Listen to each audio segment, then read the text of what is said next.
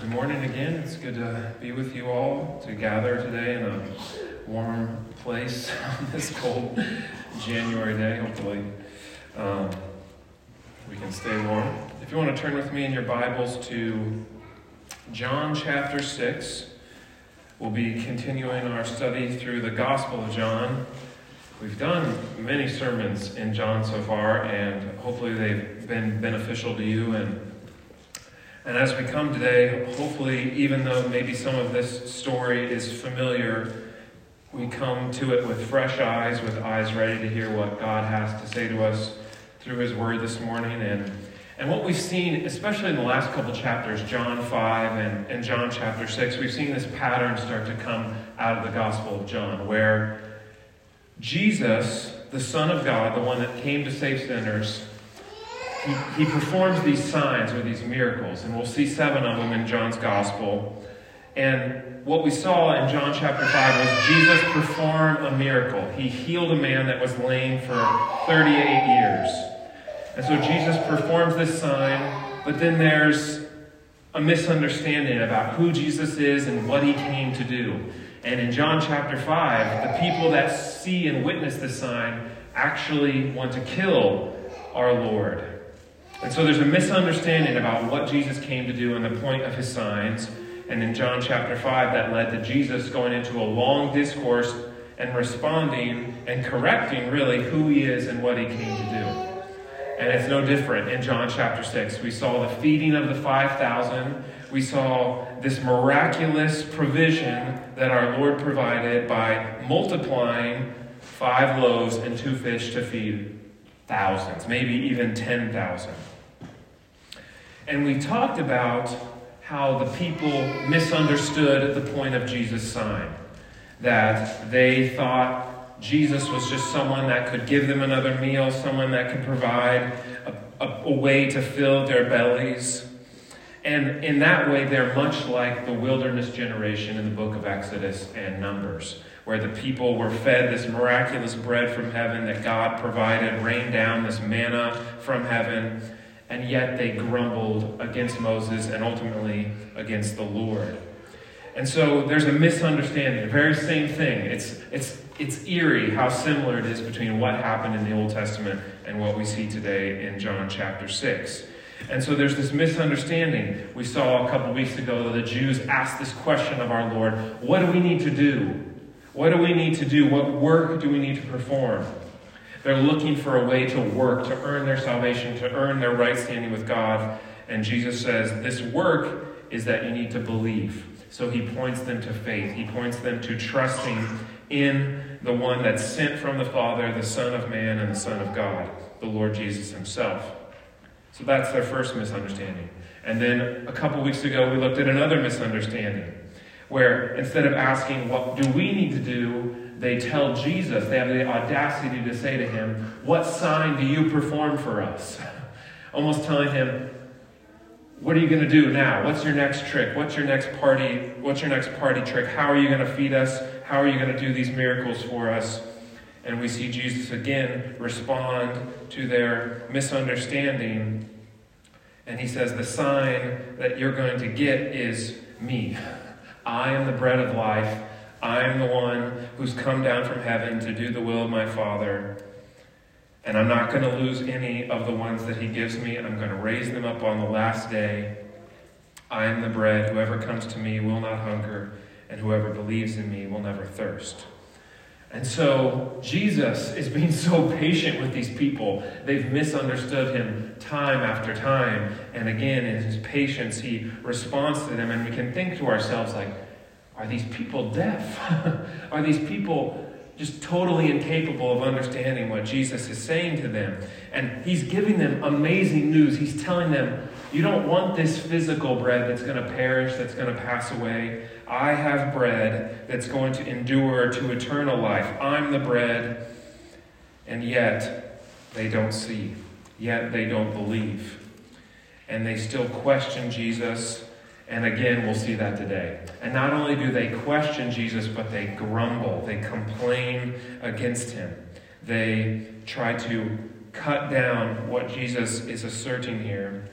And we'll see in our text today that even though these people grumble, even though they murmur and complain, that Jesus is not deterred by this. He's not discouraged by this. He actually has an unshakable confidence and assurance in his mission, in his ministry. That despite these people's responses, their misunderstanding, that the plan and purpose of God is going to be done in the life of Jesus and in his ministry, and specifically the ministry of the new covenant. So I'm going to read our passage this morning. I'll pray for us, and then we'll look at God's word. We'll begin at verse 41. This is the word of the Lord. So the Jews grumbled about him because he said, I am the bread that came down from heaven.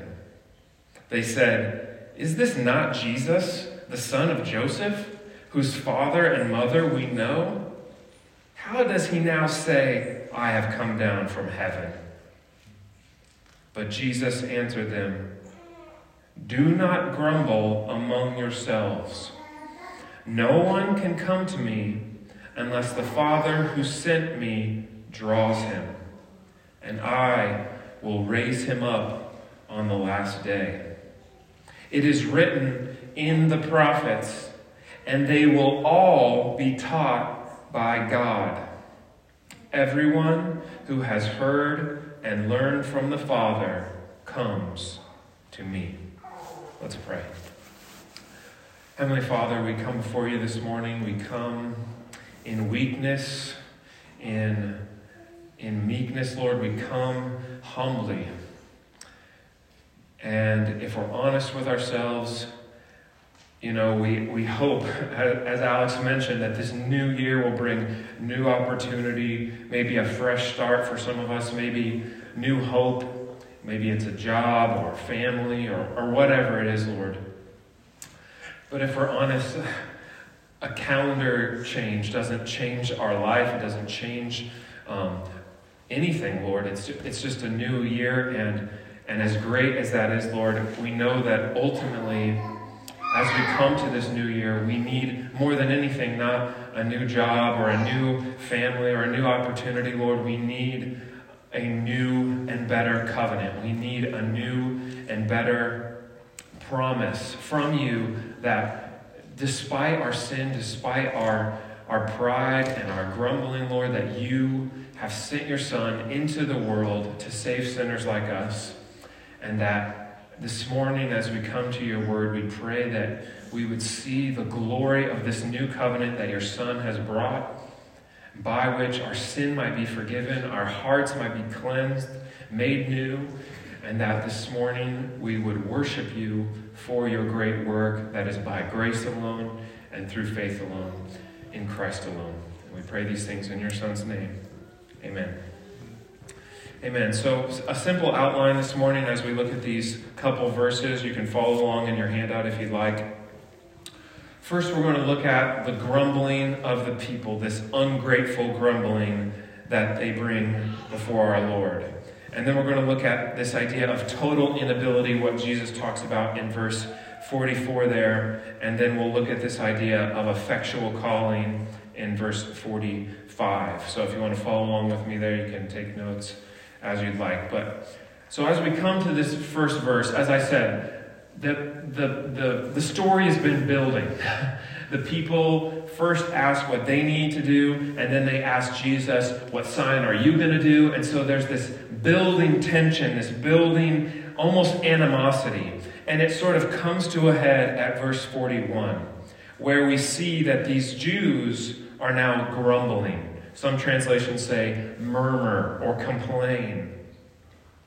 That they have sort of this is boiled up to a point now where they're not just asking questions of Jesus, but they're now complaining about what he's saying. They're sort of fed up with what Jesus is saying. They're starting to question it and doubt it.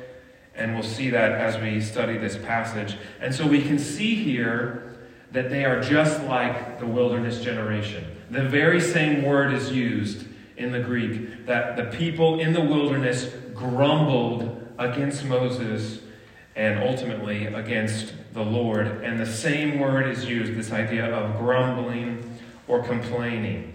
That just like God had fed the people miraculously in the wilderness, in the same way God had miraculously fed them at this feeding of the 5,000, and yet they are ungrateful, complaining, and hard-hearted. And if you go to the book of Numbers, chapter 14, you see that this is no light thing. This is not just like when our kids complain about not getting enough food at the table, even though that's not a light thing, but we sort of drown it out after a while, right? Mom, I want this, Mom, I want that, right? We sort of drown out this sort of complaining. But for the people in the wilderness, this was no light thing. That God actually brings judgment on the people because of their complaining. And in fact, the whole generation, it's called the wilderness generation, does not make it to the promised land because of their grumbling against the Lord. And we can see that this is really the heart of unbelief. The heart of unbelief that would rather have the pleasures of this world, the pleasures of Egypt, as the people longed for in the book of Numbers, rather than this bread, this plain bread that our Lord provides and that God provided. The heart of unbelief would rather have these worldly pleasures, these worldly things, rather than have this plain bread from heaven that truly sustains, that won't run out.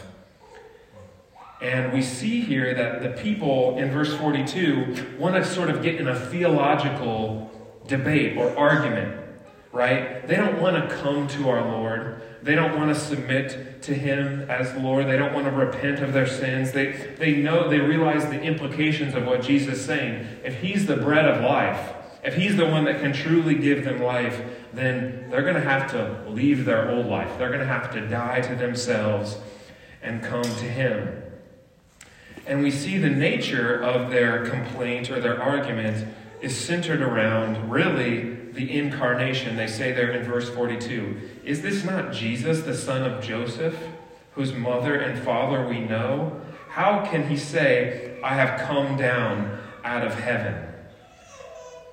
They realize what Jesus is claiming, because He said before, "I've come down out of heaven." If somebody said that to you on the street, you'd be like, "This person's crazy."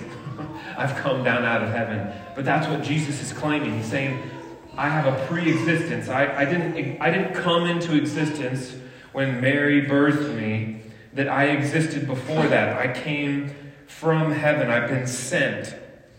And they are confused at best and really argumentative at worst. They're saying, "We know your parents, Jesus. You didn't come from heaven. You came from Nazareth. You came from Mary and Joseph. We know them. What do you mean you came down from heaven?" And so really at the heart of it, what they're doing is mocking the incarnation. We just went through this Christmas season where we're all reminded of why Jesus came, why He had to be born of a woman to come and to save sinners. And what's amazing and tragic about their complaint is that in their darkness, in their blindness, in their grumbling, they are mocking, really, the very thing that could bring them life. The very thing that could save them, the incarnation of our Lord, trusting in Him alone, they're mocking it. It's foolishness to them. As Paul will later go on to say, Jews demand signs and Greeks seek wisdom. And he goes on to contrast this wisdom that they seek after with the foolishness of the incarnation and the suffering and the glory of Christ. That there's something foolish about this incarnation of our Lord. He was a man. He looked like them. He suffered like them. He got hungry like them. And so they could say, "How can you say you came from heaven? You look just like us. We know your parents." And so in their blindness, in their darkness, they mock and ridicule the very thing that could save them. So this is the ungrateful grumbling of the people. And so in verse 43 through 44, we see that just as the people in the wilderness despise the bread from heaven, the saying is, biting the hand that feeds you. If you've ever heard that saying, that's basically what they're doing. Just as the people in the wilderness despised the bread from heaven, they are doing the same thing here, and Jesus confronts them. And in verse 43, he says, "Do not grumble among yourselves. Do not murmur. Do not complain." And there's a couple different ways people read this verse as this sort of a stark rebuke to them. Is he sort of getting in their face about it? Maybe. I almost read it as if he's saying, there's no need for you to grumble or complain. And the reason I say that is because of what is said in verse 44. He says, "Do not grumble among yourselves." And then he sort of explains why. And in verse 44, he says these amazing, profound words. He says, "No one can come to me unless the Father who sent me draws him. That no one can come to me unless the Father who sent me draws him." And I think of maybe all the verses that our Lord is recorded to have written and said, that this verse right here might be some of the most difficult for us to understand. And so as we approach verse 44 of John chapter 6, it's important that we come not only with great humility as we come to this word, but also seeking to submit ourselves to what the Scripture teaches. And what we see here is that our Lord is teaching on the total depravity or the total inability of man. That there's a lack of ability in man to be able to come to the Father unless they are drawn by the Father. Or we could say it like this, that apart from the saving work of the Spirit of God in the human heart and will, and the effectual calling and drawing of the Father, no one can come to the Son. Or as Luther will call this, the bondage of the will. The bondage of the will. That in our state of sin, in our fallen state, man is unable to save themselves. That man is unable to save themselves. And what Jesus is doing here in verse 44 is explaining to these people their unbelief. As we've said, they're exhibiting these signs of unbelief. They're grumbling against the Lord. He had fed them with bread from heaven. He had pointed them to the gospel to believe in him, and they're complaining. They're grumbling. They don't believe in the Christ that is standing right in front of them. And so in many ways, Jesus is pulling back the veil and explaining why. And so we can kind of summarize it with these 2 points. In verse 44, he's explaining the effects of sin, and he's pointing them to the remedy that is required. He's showing them the effects of sin on the human heart and will, and he's pointing them to the remedy that is required. And as we've already said, the effects of sin are not small. They're not small, light things. And even as, for those of us that have kids, even as we train our kids and teach them about sin and about how to live in this fallen world, it's easy for us to point to out there. That the sin is out there. That we look on the news or we turn on the TV and we see that the sin is out there in the world. And so if we're not careful, we can teach our kids that all the sin is out there. And so we should protect our kids. We should protect their innocence. We shouldn't, just expose them to all the heinous things in the world. We should protect them and teach them about the world and the ways of the world. But if we're not careful, if we don't show them that sin is in us, sin is not just out there in the world. It is in our very hearts. And as we read in John chapter 3, it's easy for us to think that just that sin is out there and that it's not really in us. And as John chapter 3 says, that the light has come into the world. This is the judgment, that light has come into the world. But what does it say? That people loved the darkness rather than the light because their works were evil. That this light, this brightness of the glory of God has come into the world, and yet people love the darkness. They love the darkness. Why? Because their works are evil. Just like Adam and Eve in the garden tried to hide themselves from the Lord. They knew they'd sinned against him. They know they had worshipped the creature rather than the Creator. And they try to hide themselves and their sin from God. And that's the very same thing that we do. And so these effects of sin have penetrated not just to the world at large, but to our very souls and our hearts. And they've affected our wills. Our ability to do that which is good is impossible in our state of sin, as our confession says. That because of our sin, we are unable. It's not just that we're unable. We prefer the darkness. We would rather have darkness than light.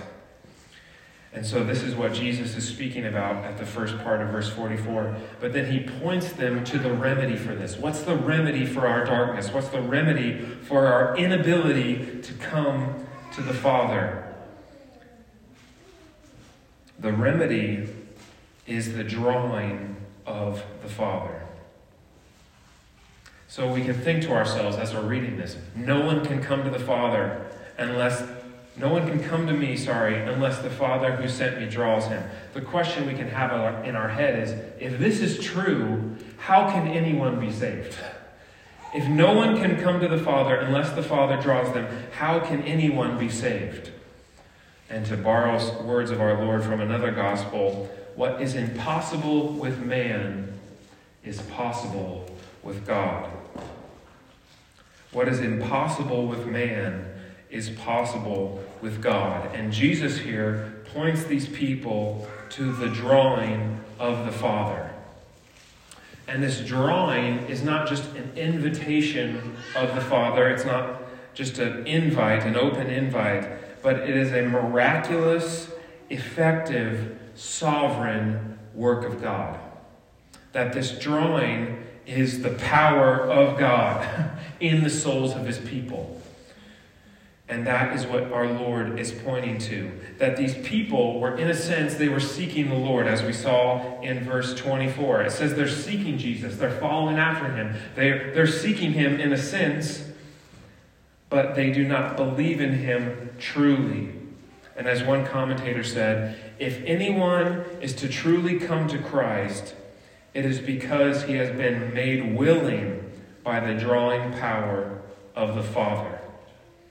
And we have to put verse 44 and verse 45 together. We can't separate them. Because what's happening in verse 45 is that even though these crowds who had seen our Lord, had seen his miracles, had maybe even touched him physically, even though they are hard-hearted, they're obstinate, they're complaining, they're unbelieving, even though all those things are true, we see our Lord have a profound sense of confidence, and that even though all those things are true, they cannot thwart the sovereign plan of God in saving his people. Even though they are obstinate and hard-hearted, they cannot stop the plan of God in saving his people. And this brings us to our third point. In verse 45, we see that in verse 45, Christ here grounds his assurance of this fact in the Old Testament. And he says these words, as it is written in the prophets, and they will all be taught by God. They will all be taught by God. What is Jesus talking about here? What is he saying? That we see here in verse 45 that Jesus has this confidence. And throughout John chapter 6 we've seen it. What does he say? All that the Father gives me will come to me, and I will not cast them out. I will raise them up on the last day. I won't lose any that the Father has given me. All that look to the Son and believe in him will have eternal life, and I will raise them up on the last day. Jesus is sure about this. There's no question, there's no doubt in his mind. All that the Father gives to me will come to me, and I will never cast them out. Where does Jesus get this confidence? How is he able to say this with such assurance? Because we can think to ourselves, how can Jesus be sure of this? He doesn't know what I did last week. He doesn't know the sin that I've committed. How can Jesus be sure that all that the Father has given to him will come and that he won't lose any, that none will fall away? As we talked about last week, this perseverance of the saints. We see that Jesus grounds his assurance, his confidence, in the promises of the Old Testament. In the promises of the Old Testament. This quotation is taken from Isaiah 54, verse 13. And this is really talking about the promises of the new covenant. That in the prophets, if you look in Isaiah 54, Jeremiah 31, as we read this morning, Ezekiel 36, there's these promises that the prophets promised that there would come a day when all who are in covenant with God would be taught by the Lord, would have new hearts, would be given the Spirit, would have saving knowledge of the Lord, would have their hearts purified and cleansed, and would have their sins forgiven. If you look at Isaiah 54, Jeremiah 31, and Ezekiel 36, you'll see this language of this day that's coming when all will know the Lord. When all that are in covenant with God will know the Lord. And so Jesus here is taking this verse and he's sort of interpreting it and applying it to himself and the present day. And he's saying, this is the confidence that I have, that all that are in covenant with God will be taught by God. And this all here is everyone that has heard and learned from the Father, as we see at the end of verse 45. He says, everyone who has heard and learned from the Father comes to me. And this is what we call the effectual call. The effectual calling of God. That this drawing of the Father, this hearing and this learning and this being taught by God is this effective work, or this effective act of God in the souls of his people, resulting in them coming to Christ, believing in the gospel, and finally being raised up on the last day. That Jesus here is certain of this fact. He doesn't have a doubt in his mind about what's going to happen. He says, they will all be taught by God, and all those who hear and learn from the Father will come to me, and I will raise them up on the last day. So we can say it like this. All that are taught by God will come to Christ, and all that come to Christ will believe in the gospel and will be raised up on the last day. And so as we kind of step back and try to apply or look at what is the meaning of these verses, what is the purpose of them, what can we glean from these verses, two things this morning. The first is we see that salvation is all of grace. Salvation is all of grace. That we, like these people, tend to ask this question: what must we do? What work do we need to perform? And what Jesus is telling these people is that you can't work enough. You can't do enough to earn God's favor. You can't have enough good deeds that outweigh your bad deeds. There's nothing that you can do. You can work your fingers to the bone, but it is not enough to merit or earn right standing before a holy God. And what Jesus is pointing these people to is the fact that it takes a sovereign, miraculous, powerful act of God to save sinners. It takes a miraculous, powerful act of God to save sinners. As we've said, we're not born indifferent to the light. We don't just say, well, I could do with it or I could do without it. What John says is that we love the darkness rather than the light. We love the darkness rather than the light. That we're not born indifferent to the light. We're born hating the light and loving the darkness. And what Jesus is saying here, as he said in John chapter 3, we need to be reborn. We need to be born from above. We need this act of new creation, this new creation light to shine in our hearts, what we might call regeneration, that we might be born again, born from above. That salvation, it's so easy for us to talk about it in these sort of common or just kind of passing ways, right? Someone might ask you, how were you saved? You know, how did you come to faith? And so we might say, well, I was at this retreat when I was 14. And we sort of say it like it's a regular, everyday thing. But what Scripture is telling us is that salvation, properly understood, is a work of the Spirit of God in the hearts of His people, enlightening their minds, renewing their hearts, and washing them of their sins. Cleansing them, purifying them. It's not just an everyday thing. It's a miraculous, powerful act of God in the hearts of His people. And this is pointing us to the fact that we can't do this. You and I cannot do enough good things to cleanse our sin. We can't do enough good things to make our heart right before God. We need God to act. And so we can say that salvation is all of grace. It's not earned. It's not merited.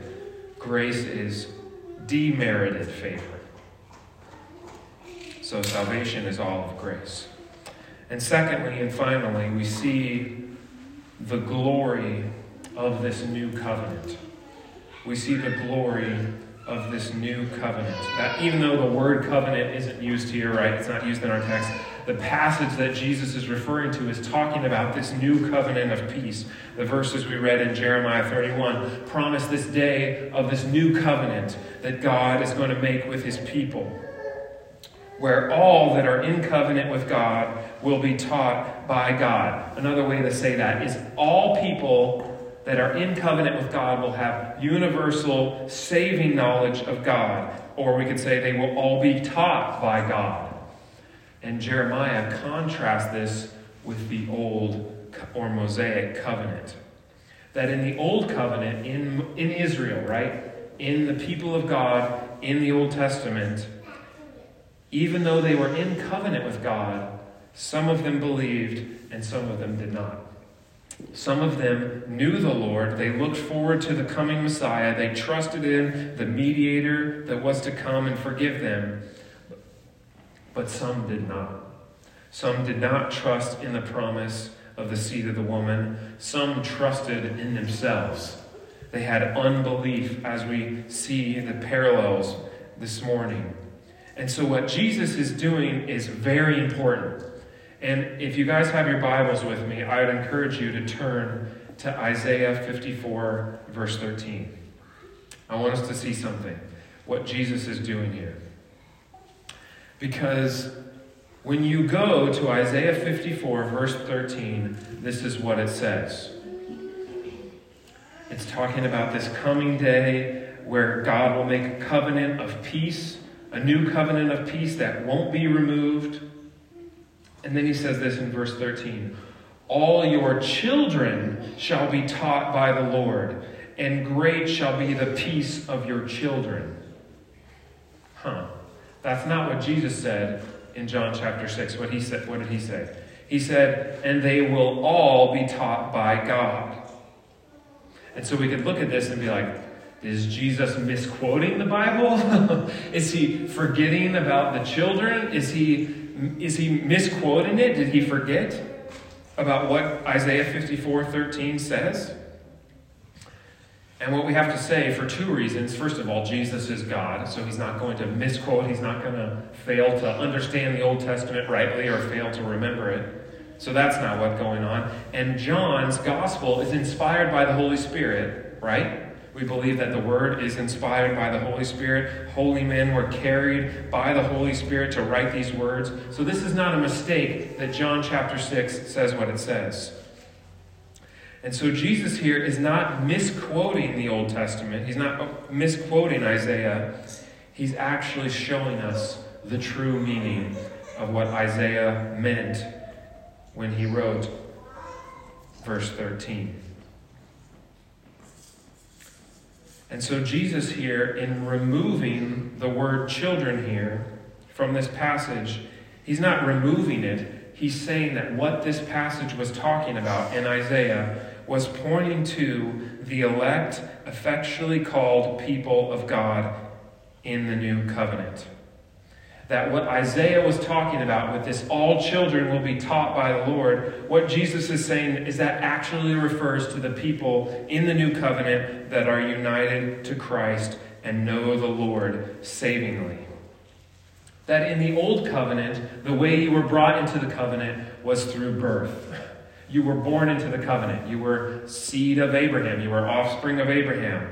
What Jesus is saying is that in the new covenant, it's not like that. You're not born into the covenant, but you are born again into the covenant. That you need an act of God to come and resurrect, renew your soul. To be taught by God, what Jesus is talking about here, is to have saving knowledge in our hearts, this light of the gospel come and show us our need for Christ and the glory of the gospel.